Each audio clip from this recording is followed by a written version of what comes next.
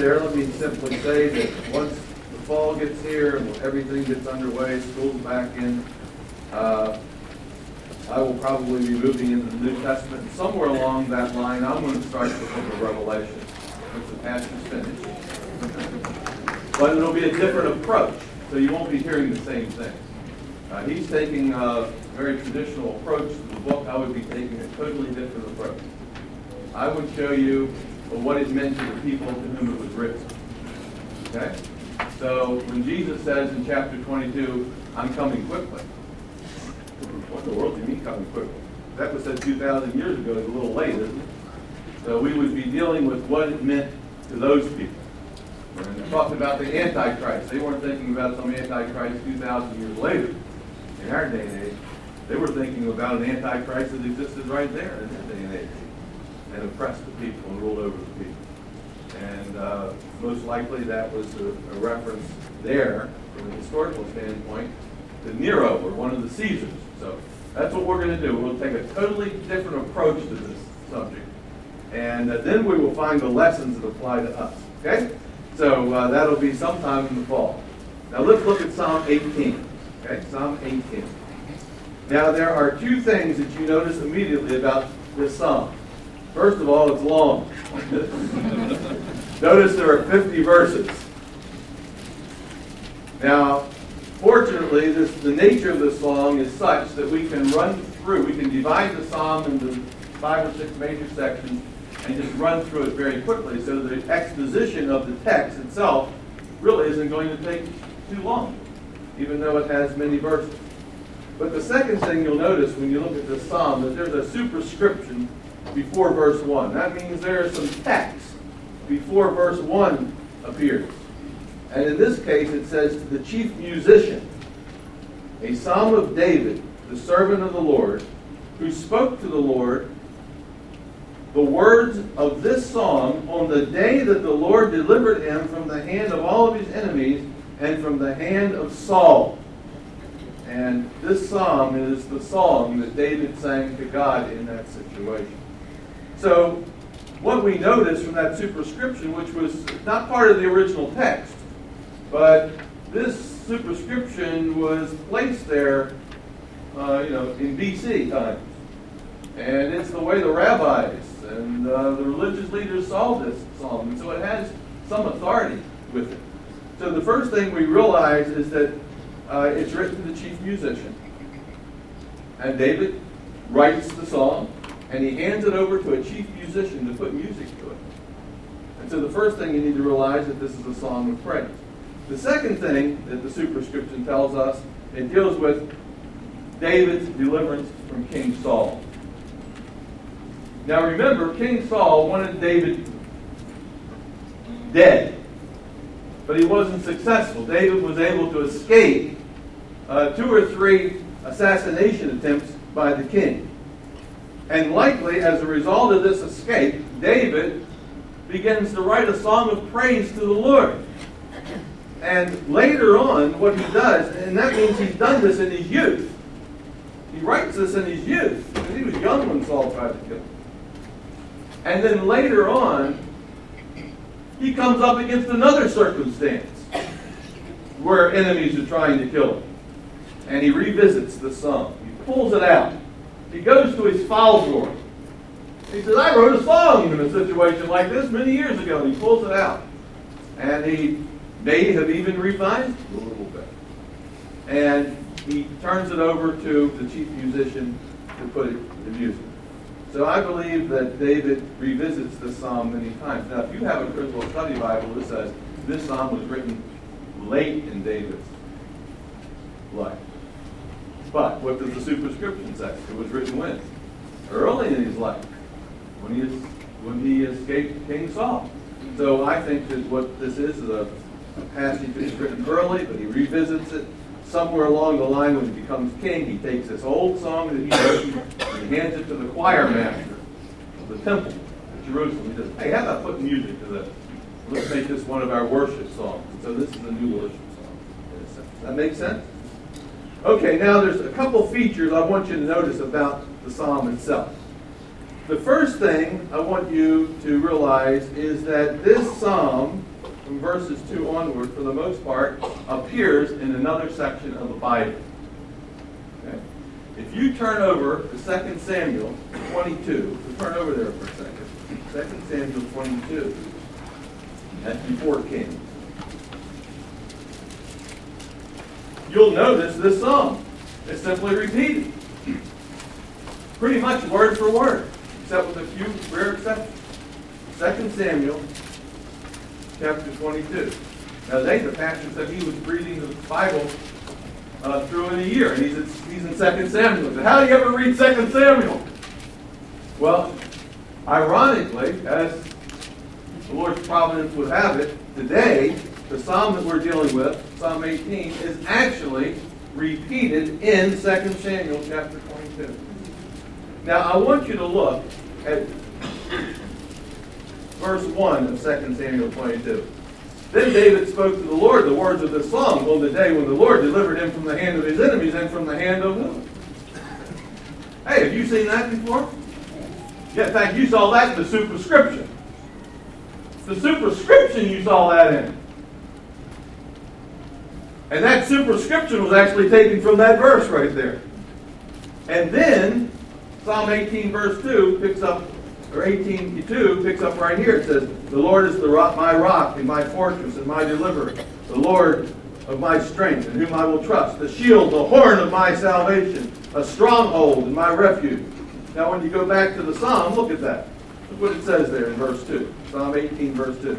"The Lord is my rock and my fortress, my deliverer, my God, the strength in whom I trust, my shield, the horn of my salvation."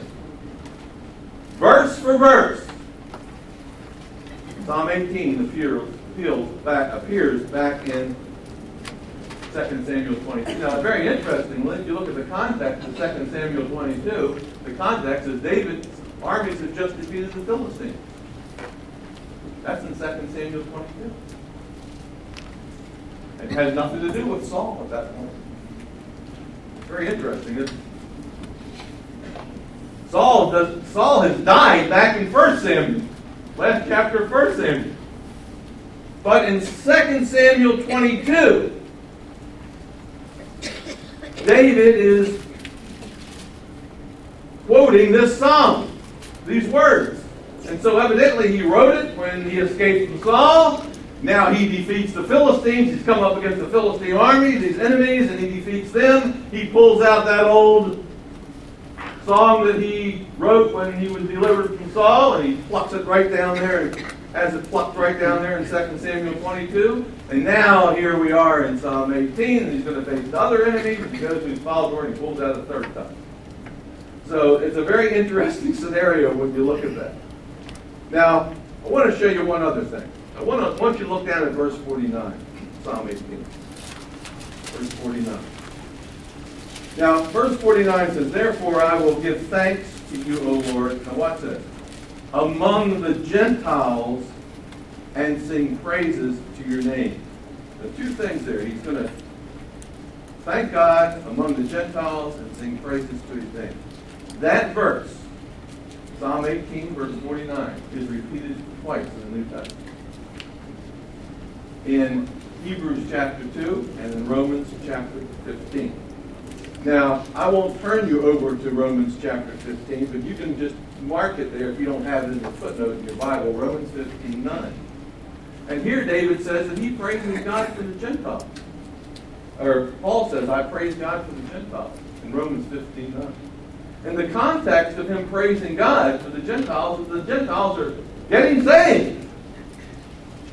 He's evangelized the Gentiles and they've gotten saved. And guess what he does? He says, "I praise you, O Lord, among the Gentiles." Because they're coming to Christ. "I sing praises to your name." But in this Psalm 18:49, when he says, "I give thanks to you, O Lord, among the Gentiles," these Gentiles are his enemies. These are the surrounding nations that would like to defeat Israel. But David defeats them instead. And now they are defeated. And guess what David does? In the midst of these defeated Gentile heathen nations, David will give praise. So now what you begin to see is how Bible verses are used differently in the Old Testament. Same Bible verse in the Old Testament is used differently than that same Bible verse when it's quoted in the New Testament. In the Old Testament, he's giving praise among the Gentiles who have been defeated.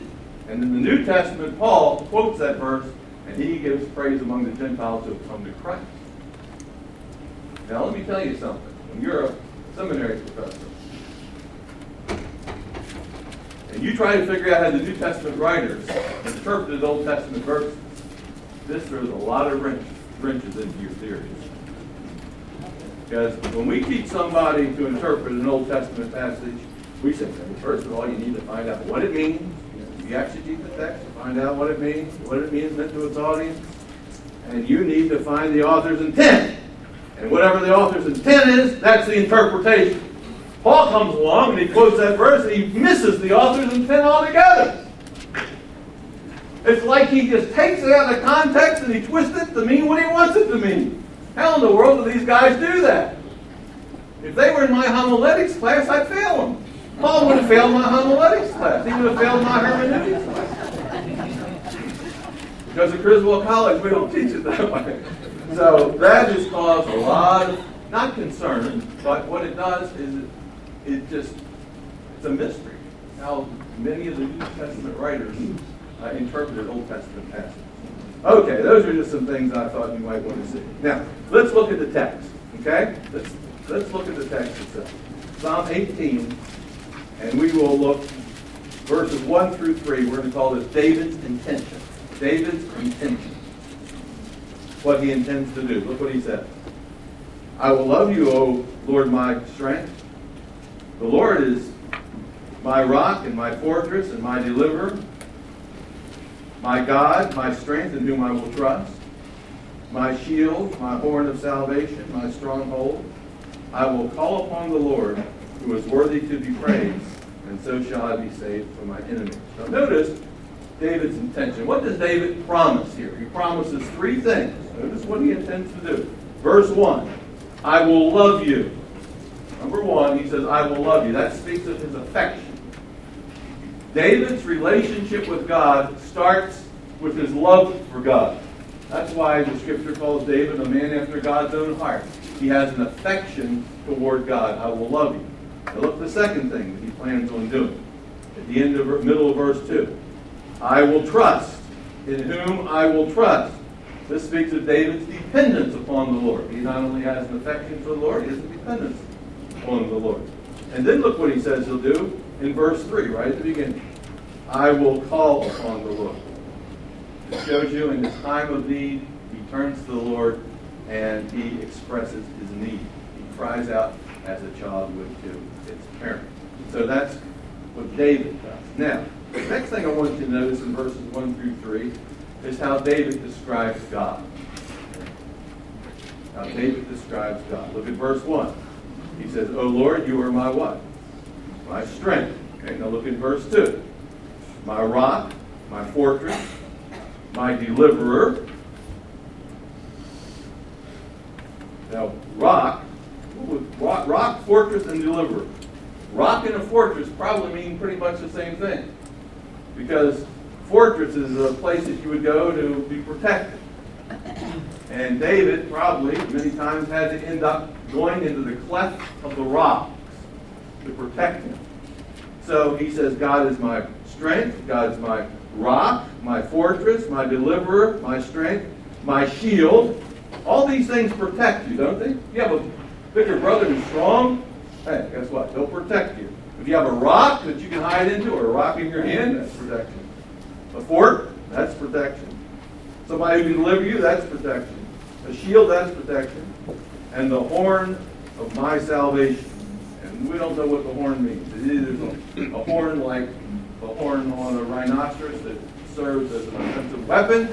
It could have been that. It could have been the horn of the altars. But anyway, it speaks of deliverance, because he says, you're the horn of my salvation, or my deliverance, my stronghold. Now, that's how he describes God. But notice, he modified each one of those titles. Did you see that? Look what he says about rock. What kind of rock? My rock. What kind of fortress? My fortress. What kind of deliverer? My deliverer. My God. My strength. My shield and horn of my salvation. See? So he personalizes this relationship that he has with God. What's the end result? Look at the end of verse 3. Here it is. So shall I be saved from my enemies. That's the bottom line. That's the result. So, what does he intend to do? Here's what's happening. Here's the situation now. His enemies have surrounded him. David's always finding himself surrounded by enemies. It doesn't matter whether it's Saul and his forces, or whether it's the Philistines and those forces, or these heathen nations at this time when he's king. They're surrounding him. So, he says, here's what I intend to do. I will love the Lord. I will trust the Lord. I will call on the Lord. I'm talking about the one in the rock, the one who's the fortress. I'm talking about my fortress. And then the bottom line is, the end of verse 3, so shall I be saved from my enemies. So this is what he expects to happen. Now that's future. Would you agree with that? I will, I will, I will. Is that future? That's future. Okay? Now what's the basis for him expecting to be delivered? It's the past. What God's done in the past, David believes he will do again in the future. Hey, have we ever seen this pattern before? It seems like it's in every psalm, doesn't it? Yes, he bases his expectations in the future on what God has done in the past. Now, what I want you to notice is the change of verb tenses. In verses 1 through 3, I will, I will, I will. Future. Notice the change in the verb tenses beginning in verse 4. Look what he said. The pangs of death, what? Oh, so you see that ed on the end of that word? Surrounded me. The floods of ungodliness made me afraid. The sorrows of Sheol or death, look, surrounded me. The snares of death confronted me. In my distress I called, ed, in the past tense, upon the Lord, and cried, look, ed, out to the Lord. He heard my voice from his temple, and my cry came before him, even to his ears. So that's what he's done in the past. Did it work? In the past, when he cried out and his voice came to the Lord's ears, did the Lord step in and intervene? Did it work? Let's find out. Look at verse 7. Then, there it shows you, as a result of doing it, then something happened. Here's what happened. Then the earth shook and trembled. The foundations of the hills also quaked and were shaken, because he was angry. Smoke went up from his nostrils. Now all these statements are metaphors. God isn't like a dragon that has smoke coming out of his nostrils, or a bull that's scraping the ground. It's portrayed with smoke coming out of his nostrils. But what he is doing is he said, when I prayed, God immediately went into action. And he gives us a graphic demonstration of what God did. So he says in verse 8, smoke went up from his nostrils, and devouring fire from his mouth. Coals were kindled by it. He bowed the heavens and came down, and with darkness under his feet. He rode upon a cherub and flew. He flew upon the wings of the wind. Now he's describing what God has done. Look, when he says he got on a cherub, the Bible talks about cherubs being the chariots of God. That means God went into action quickly. God swiftly answered David's prayer in the past.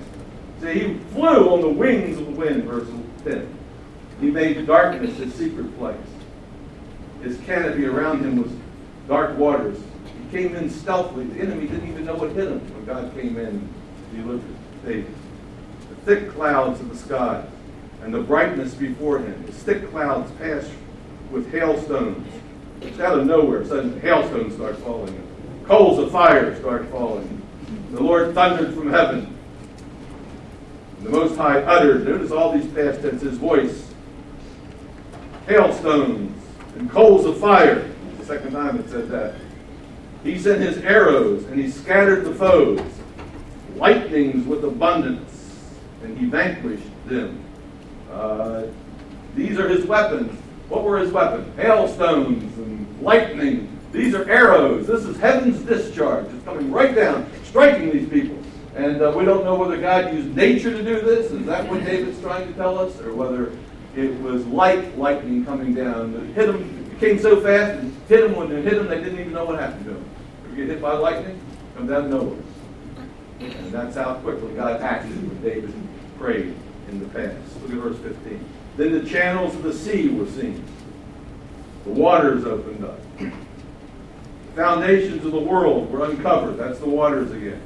At your rebuke, O Lord, at the blast of the breath of your nostrils.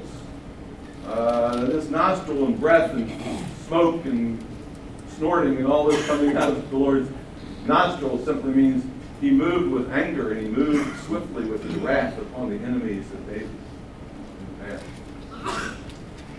Very interestingly, when you look at these verses here, it reminds you a lot of Sinai, when God delivered the Israelites out of Egypt and how God opened the waters. And then there were thunderings on the mountains and lightnings and all these kinds of things. It sort of reminds you of that. And as we go down through the passage and look at verse 16, you'll see more of that language. Look what it says in verse 16, for example. He sent from above. Now this is sort of interesting here because what we have in verses 7 through 15, he tells how the Lord delivered, and he paints a picture of similarly how the Lord delivered Moses and the children of Israel from Egypt. Very similar when you look at those words. And you go back to Exodus, it looks very similar. But what David does is he applies these verses, which could have applied to Moses, and he applies them to himself. And notice how he applies them to himself. Look at verse 16. It says, he sent above and he took me. See that? He took me. And he drew me out of the many waters. Wait a second. He drew Moses and the Israelites out of the waters, didn't he? But David says, yeah, same thing that God did for Moses. And the same thing that God did for the Israelites. When this heathen Gentile kingdom wanted to oppress them, he's done for me. He delivered me from my strong enemy. Notice all the pronouns. See verse 16? He took me. Look at verse 16. He drew me. Look at verse 17. He delivered me from my strong enemy. Look, from those who hated me, for those who were too strong for me. They confronted me in the day of my calamity, but the Lord was my support. He brought me out into a broad place. He delivered me because he delighted in me. So David takes this picture of how God delivered Israel and Moses, and he applies it to himself. And very interesting how he does that. Now, on what basis does God deliver him? Okay? Why does God deliver David? It's very interesting. Look what it says in verse 20. The Lord rewarded me, look, on what basis? Here it is. According to my, what? Righteousness. Because I've been a good boy. That's what he's saying. I'm a good boy. There's the bad guys over there. When he's talking about his righteousness, he means he's lived correctly. That's how we know that this psalm precedes his fall into sin with Bathsheba. So he says, look, you rewarded me according to my righteousness. Look at this. Verse 20. According to, on the basis, according to the cleanness of my hands, he has recompensed me. So David realizes because he has loved the Lord, because he's dependent upon the Lord, because he calls upon the Lord in time of need, because he keeps the law, because he's a righteous man, God comes to his rescue. He's kept the covenant with God. Look at verse 21. For here's a reason. He recompensed me. For I have kept the ways of the Lord. I have not wickedly departed from my God. There's something about righteous living that brings God to your rescue. The prayers of a righteous man much. So here's David, a righteous man. Look at verse 22. For all of his judgments were before me. That means the law. All the values that Israel was to live by were before me. I kept them right before my eyes. I read the scriptures, in a sense, daily. I looked at the law of Moses on a regular basis. I did not put away his statutes from me. Remember some of the kings that we were looking at when we were looking at 1st and 2nd Kings? They didn't want to look at the law, did they? They didn't want to hear God's word from the prophet. But David is totally different. Look what he says in verse 23. He says, I was blameless before him. Now, many people accuse David of a lot of things. He says, in God's sight, I was blameless. God knew me. I kept myself from iniquity. I kept myself from iniquity. Notice the emphasis on will there. Didn't say he wasn't tempted, but he kept himself from giving in to that temptation. So he was blameless in God's sight. He kept himself from iniquity. If I store iniquity in my heart, God will not hear. But if I am living a righteous life, God hears. That opens that channel. Now look at the next word there. Therefore, based on this holy living, therefore, the Lord has recompensed me. There's this word according again. According to my righteousness, according to the cleanness of my hands in his sight. Now, a lot of people can accuse you of things, and you're not righteous in their sight. They want you to do things their way, and when you don't, they don't like it. But in God's sight, David was righteous. That's why God answers. It's important we stay in the will of God. It's really important if we expect God to come to our rescue. Why should he come to our rescue when we never obey him? We'd be his enemy if we didn't obey him. We'd be always working against his purposes. But when we obey him, he has established a covenant with us, and it's a reciprocal relationship. And if we are obedient to him, then he comes to our rescue when we need the help. So we go there in verse 24. Now, in verse 25, I want you to notice the change in pronouns again. Now, notice what I'm doing here. Not just reading the passage. I'm just pointing out a few things. I'm pointing out when the pronoun is me. I'm pointing out when the tenses are past tense, when the tenses are future tenses. Because when you read these Old Testament Psalms, you'll be surprised how many times the pronouns are changing and the tenses are changing. And if you don't spot that, you will clump all those verses together and it won't make sense. But once you can see that there are certain pronoun changes and certain tense changes, then you can divide that psalm right into certain little sections. And each section makes sense on its own. And then together they all make sense. So I want you to notice the pronoun changes. Look at verse 25. With the merciful, look, you will show yourself merciful. With the blameless man, you will show yourself blameless.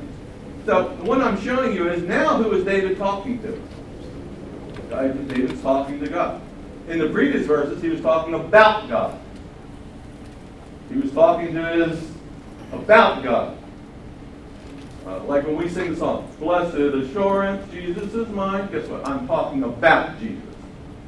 But when I say, All hail King Jesus, now who am I talking to? I'm talking to him. There's a difference there, isn't there? One's talking about him, one's talking to him. Okay? He was talking about God, but watch how he switches and he talks right to God. So you see, you yourself, verse 25, with the blameless man, you will show yourself blameless. Look at verse 26. With the pure, you will show yourself pure. With the devious, you will show yourself true. For you will save the humble, will bring down the haughty low. For you will light my lamp. The Lord my God will light my darkness. For by you I can run against the truth. By my God, I can leap over a wall. For as God, his way is perfect. The word of the Lord is proven. He is a shield to all who trust him. I should have gone to verse 30. because verse 29 ends the yous, doesn't it? So notice all the yous there from verses 25 to verse 29. You, and he's talking about God. What are the verb tenses there? You what? You will. In the future. So now he's talked about the past in verses 7 through 24, how God has delivered him on the basis of him being a law keeper and a righteous man. And now he switches and he starts talking to God. He says, Lord, based on what you've done in the past, I know you will do it in the future. And so notice all the verbs there in verses 25 through 29 are future verbs. You will show yourself merciful. You will show yourself blameless. You will show yourself pure. You will show yourself true. 27. You will save the humble. Verse 28. You will light. Look, you will enlighten my darkness. Does that make sense? And what's the bottom line? What's the result of God going to do that in the future? Look at verse 30. Here it is. As for God, this is the bottom line. This is a principle that you need to mark in your mind. It's a principle we can live with. For God, his way is perfect. The word of the Lord is proven. He is a shield to everyone in this president's class who trusts him. That's the principle David lives by. His principle is, his way is perfect. The word of the Lord is proven. It's been tested. Never failed. He is a shield to all who trust him. And that includes us. That's our assurance right there. So, now what he does, beginning in verse 31, he elaborates on this. He explains this concept, this principle. Look what he says in verse 31. For, now let me explain why I'm saying this. Because, who is God? Except the Lord, Yahweh, Jehovah, the great Redeemer, the one who rescues people. I'm talking about the one that took the children of Israel out of Egypt. I'm talking about the one in the burning bush when Moses said, who should I say sent me? And God said, tell them, I am that I am. Yahweh sent you. The Lord sent you. He said, David said, I know I can depend upon him. Everything I've said is true. That principle is true. Because who is this God I'm talking about? He's the Lord. He's Yahweh. The same one that delivered Israel. The Redeemer God. Who is a rock? Who's this rock that I'm depending upon? Except our God. It is God who arms me with strength and makes my way perfect. He makes my feet like the feet of deer, and he sets me on high places. That means he allows me to be swift, and then he teaches my hands to make war. He gives me strategies, abilities, so that, in order that, my arms can bend a bow of bronze. Some translations say steel. I don't think they had steel back in those days. It means I can take a bow that's reinforced, and I have the ability, that God's given me this ability as a warrior, to pull that bow. And because it has this bronze in it, overlaying the wood, that bow is much more stronger, and the arrow will go much more further than my enemy's arrow. And most people didn't have that ability. He's given me that ability to pull that bow and let go, and that arrow will get through. He says, this is who I serve. This is the God who has given me this strength. So, he's describing the reason why God's trustworthy. Because this is the God who's done all these things and who does these things. By the way, verse 33, the Old King James Bible says, he makes my feet like hinds' feet on high places, doesn't it? And there's a devotional that many of you read on a regular basis called Hinds' Feet in High Places. And it's a metaphor, it's an allegory actually, about how God has moved us beyond the fray of things. He puts us in high places. Well, very easy. We get correct perspective on things. So this is how David describes the God that he serves and why God will deliver him. Now look at verse 35. Verse 35. He addresses God again. Now notice, In verses 31 through 34, he's talking about God. He's giving you an explanation. Now look at the change of pronouns again. He starts speaking to God. You have also given me the shield of your salvation. That's not only what you do for other people in verses 34, 1 through 34, but now you've also given me the shield of salvation. Now notice back in verse 30, this was our principle. He is a shield to all who trust in him. But now look at verse 35. You've also given me the shield of your salvation. You have protected me. You're delivering me by being a shield for me. It's not only for others, it's for me. Your right hand has held me up. Your gentleness has made me great.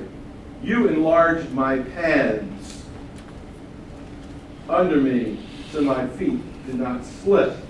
And this is a description of God giving him room to maneuver because the enemies are pressing in, just like they were last week. And he didn't have any place to go. But now we see that God has enlarged, in a sense, given him room. He's enlarged my path under me so my feet did not slip. You know, if you go in the Grand Canyon and you get on the donkey and it goes down the Grand Canyon, there's not much room for slip.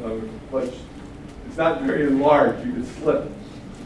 And that's what it is. David has had to be very careful, but when he's cried out to God, God has moved his enemies back and given him some maneuvering. So that's what he's describing. And then he goes on to say, look at verse 30. Where are we? Verse 37. I have pursued my enemies and I've overtaken them. Hey, see now, he's making his comeback. Neither did I turn back again until they were destroyed. He takes this action. I have wounded them so they could not rise. They have fallen under my feet. For you have armed me with strength for the battle. You have subdued under me those who rose up against me. You have also given me the necks of my enemies. So I destroyed those who hated me. Necks of these enemies means he's basically defeated them. He has them under his feet. They cried out. Now this is a great statement. They cried out. The enemy cried out. But there was no one to save. They cried out even to the Lord. If you can believe such a thing. And he did not answer them. Very interesting that when the enemy is on the run, and the enemy gets cornered, and the enemy gets boxed in, and they're ready to be defeated by David, guess what they do? First, they just cry out, anybody out there, help! And when no one responds, it says, they cried out even to the Lord. But he did not answer them. Even bad people pray. Do you know that? It usually takes them getting right to the edge of death. But finally they pray. They say, help! But it's too little too late. And God doesn't answer them. But it shows me that intuitively, these heathen nations who do not worship the one true and living God, when they get in this bind, intuitively, they cry out to the one true and living God. Now, they're not crying out for salvation in the sense of wanting to have a relationship with this God and serving him the rest of their life, pledging their allegiance to God. No, they just want him to rescue them. Hey, Lord, help me pass this test, and I will, like my students do. Lord, if you heal me here, I will, but they don't mean it. And God doesn't answer them. It's way too little, too late. So then, look what we see happen. Then I beat them as fine dust, as fine as the dust. I mean, he pulverized them, like dust before the wind. I cast them out like dirt in the street. They have delivered me from the strivings. You have delivered me from the strivings of the people. You have made me the head of the nations. Lord. David is the king who basically has enlarged his kingdom. And now the nations, even the heathen nations, are subservient to him. And they pay him tribute and pay him taxes. Because it looked like he was going to be defeated, but now he's the head of the nations. He's got more land than ever. People I have not known shall serve me. As soon as they hear of me, guess what they do? They say, yes, sir. They obey me. The foreigners submit to me. The foreigners fade away and come frightened from their hideouts. And so David has called upon the Lord, and here we see in the past and now in the present that he defeats his enemies. So here's how he closes his psalm. Look what he says. The Lord lives. Blessed be my rock. This is a praise, isn't it? Let the God of my salvation be exalted. It is God who avenges me and subdues the people unto me. David doesn't take credit for it. He realizes he's won the war, but guess who he gives credit to? It's God. He delivers me from my enemy. You also lift me above those who rise against me. You have delivered me from the violent man. And that's, when he wrote it originally, that would have been Saul, whoever the leader of these enemies are now. Now look at verse 49. Therefore, and this is the verse that Paul quotes in Romans 15. Therefore, I've defeated the nations, I'm ruling the nations, these Gentile nations. Therefore, I will give thanks to you, O Lord. Among the Gentiles, they will hear your name proclaimed, and I will sing praises to your name. Great deliverance he gives to his king, and shows mercy to his anointed. That's also the king. He was the anointed one. And shows mercy to his anointed, to David, and to his what? Descendants evermore. That's you. You're related to David through Jesus. Jesus is called Son of David. You have a relationship with Jesus. He's your brother. And so guess what? Here's a promise. Great deliverance he gives to the king, and shows mercy to his anointed, to David and his descendants for 10 years. Is that what it said? That's us. That's us in the 21st century. That word, by the way, David and his descendants, it's very interesting. The word descendants there is a singular verb, but it's a collective singular verb. Like when you say church. It means one church, but there's a lot of people in it. Or one nation, but a lot of people in it. So this is a word that's describing some entity that is single and yet has many people associated with it. Like David and Israel, his descendants. All those people. David and the church, which includes us. We are his descendants. So there's the promise. Two key verses. Verse 30 at the end. He is a shield to all who trust him. Number one.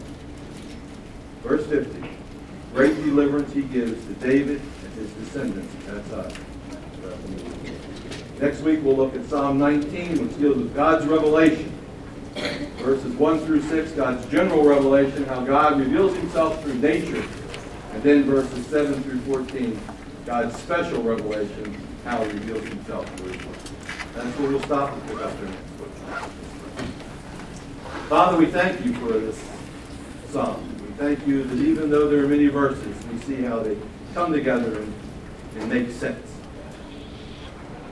Hopefully, Lord, each one of us has seen us how to read a psalm, how to look at a passage, and look at verbs and pronouns, and make sense of the passage. But more than that, Lord, may we grasp these principles and apply them to our lives. May we realize that you indeed are trustworthy. You are a shield of salvation and deliverance to all people. May that be us today. In Jesus' name we pray.